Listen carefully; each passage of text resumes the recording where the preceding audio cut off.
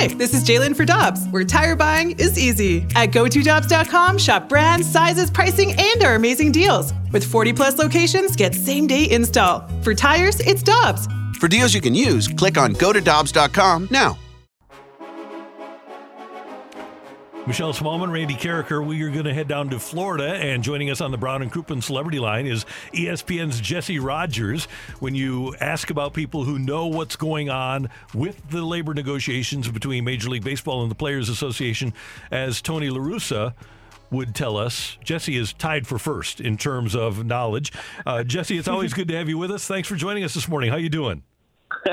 Just don't ask me when it's going to end, because I'm not going to sound very smart. But I'm doing good. At least I'm in warm weather. Good. Hey, okay, I'm not going to ask you when it's going to end, but I'm going to ask you this.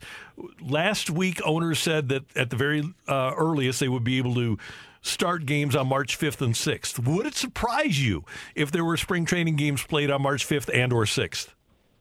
Yes, it would. Not just because of the situation we're facing, but because even if this gets resolved, we're looking at very late this week to do that, which means camps basically open next week, and you can't play by March 5th. So it was kind of like if they came to an agreement today, sure, but I don't see that happening. I think it's going to, if something good happens, it's going to be a slow build towards the end of the week, sort of an 11th hour agreement. So I don't see it being the 5th. Now, if you're asking me like closer to the 10th, I could give you maybe a 50-50 sort of thing, sort of an optimistic viewpoint, because maybe they do come to an agreement, within a week's time, maybe this Sunday, Monday, a week from today, something like that, and then you get in there. But I don't see March 5th. No. Jesse, does the fact that the owners and the MLBPA said that they intend to hold multiple bargaining sessions, perhaps every day this week, give you hope that they're ready to put this thing into high gear? It gives me a little bit of hope. I wouldn't be down here in Florida if I didn't believe that. And like I said, I think it's going to be a slow build. I think there'll probably be some animosity today and tomorrow, and then maybe you start to make some real progress. So, yeah, it gives me a little bit of hope. But the other side of that is this is what you have to do, right? That the sport's at its brink. If you're not at least meeting, then what the hell are we doing in this business, right? I'm talking about the both sides. So it could be all for naught. Like, don't confuse activity with accomplishment. I'll need to hear the rhetoric after these first couple days. But it's not a bad thing. Let's put it that way. If they're going to get an agreement, they better start meeting daily, because there's a lot of work to be done. But I do believe, I think a lot of people sort of in the know believe, if they cross the line on a couple things, everything else will move quickly. So that's the good news. And Jesse, speaking of crossing the line, what do you think the biggest hurdle is for this group? Well, I think it's the two big numbers, the minimum salary and the CBT. If you break everything down and, look, there's no real answer to tanking you're going to find in one CBA negotiation. There's no great answer to service time manipulation. Yeah, you're going to get a couple draft picks if your star player comes up and stays on the team, all that jazz, right? But if you raise the minimum to the point where the union's happy, that affects the entire union membership, right? That sort of trickle-up effect, raise the minimum, then the second-year players paid more, the third year, then you go into arbitration. And if you raise the CBT, you take care of the star players as well, because now the Yankees, the Cardinals, the Cubs, the teams that have some money can spend if they want to. And then that takes care of the star players. So I think raise the minimum, raise the CBT, and work from there would be a great way to get this thing rolling. ESPN's Jesse Rogers joining us from Florida, where the baseball negotiations are taking place.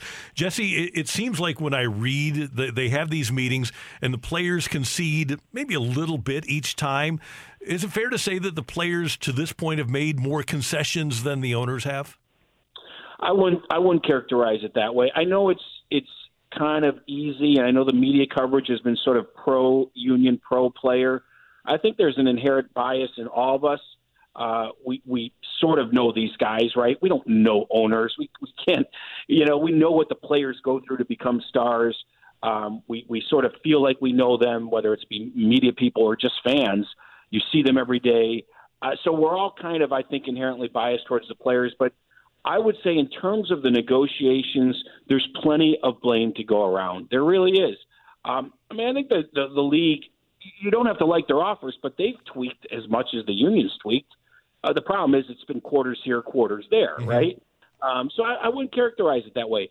I would say, just my own quick opinion, I believe in the players have the sort of moral high ground, but there's blame to go around in terms of the negotiation strategies on both sides. And that actually makes me a little optimistic about this week. I don't think we've seen either side's best hand. If it doesn't come this week, then we're in trouble. But my point is, neither side is given its best offer, I don't believe. And that if that comes this week, then that's good news. If it doesn't come this week, then we know that someone's going to be holding out for a long time, in my opinion. So that's kind of the way I look at it. I think we're going to see best hands this week, or at least I hope so. Jesse, we know that there's a lot of animosity between both sides. This has been building, and each side is dug in trying to get their desired outcome. But are you hearing anything from either party about the fans or the optics of these negotiations and this lockout and how it may change the way that people are viewing baseball as a whole? The answer is not really. I mean, of course, player-wise, they understand the damage that's being done to fans, but it's not their front and center concern.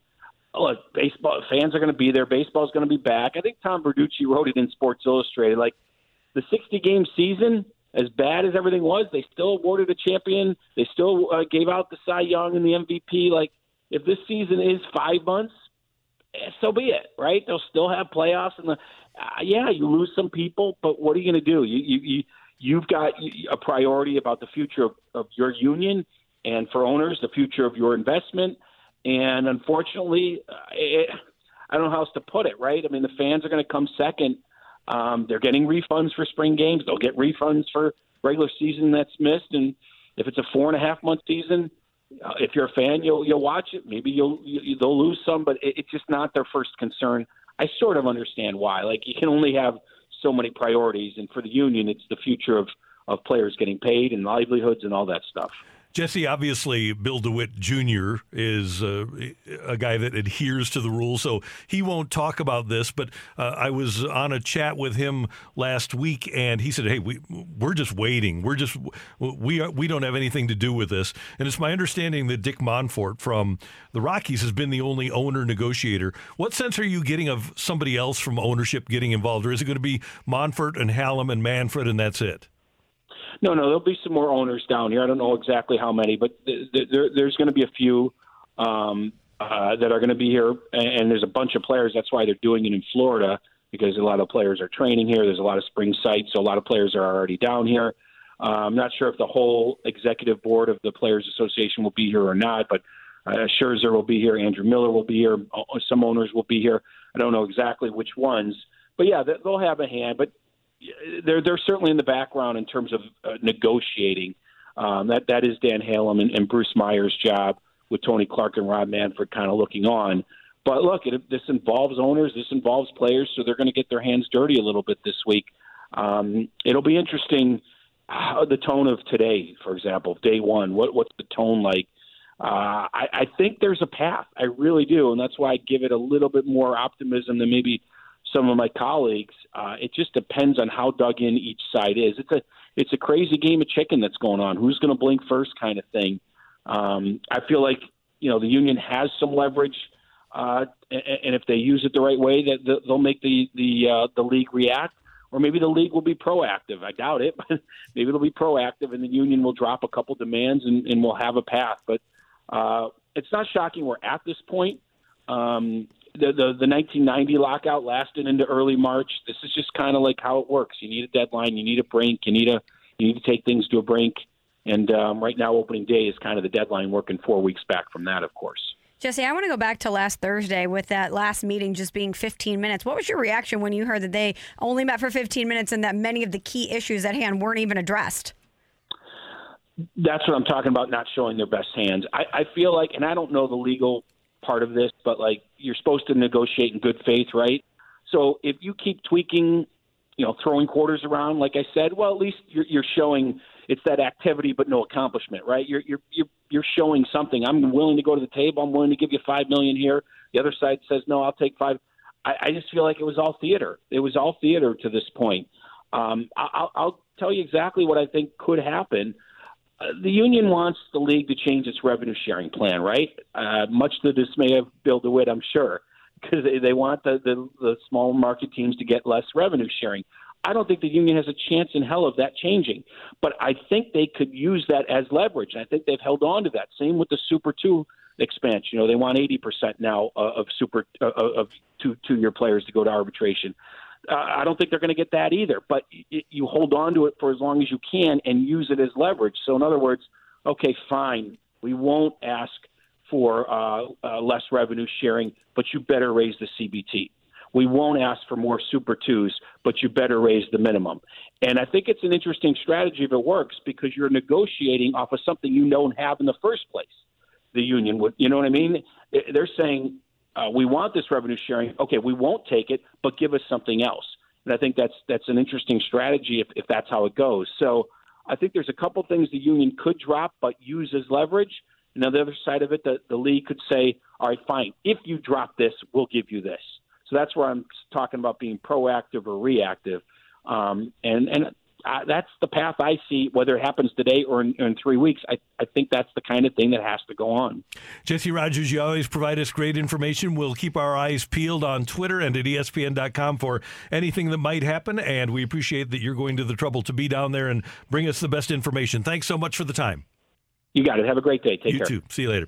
Jesse Rogers of ESPN joining us from Florida, where the negotiations are taking place on Carricker and Smallman. Want more ways to show your good side to the world? Donate plasma at a Grifols Center and join thousands of donors who are helping to save lives. Receive up to $1,000 your first month. Learn more at grifolsplasma.com. This episode is brought to you by Verizon. With Verizon, you can now get a private 5G network, so you can do more than connect your business. You can make it even smarter. Now ports can know where every piece of cargo is and where it's going. Robots can predict breakdowns and order their own replacement parts. And retailers can get ahead of the fashion trend of the day with a new line tomorrow. With a Verizon private 5G network, you can get more agility and security, giving you more control of your business. We call this enterprise intelligence. From the network America relies on, Verizon. 5G ultra wideband available in select areas. Pre-qualification required for private 5G network. Terms apply.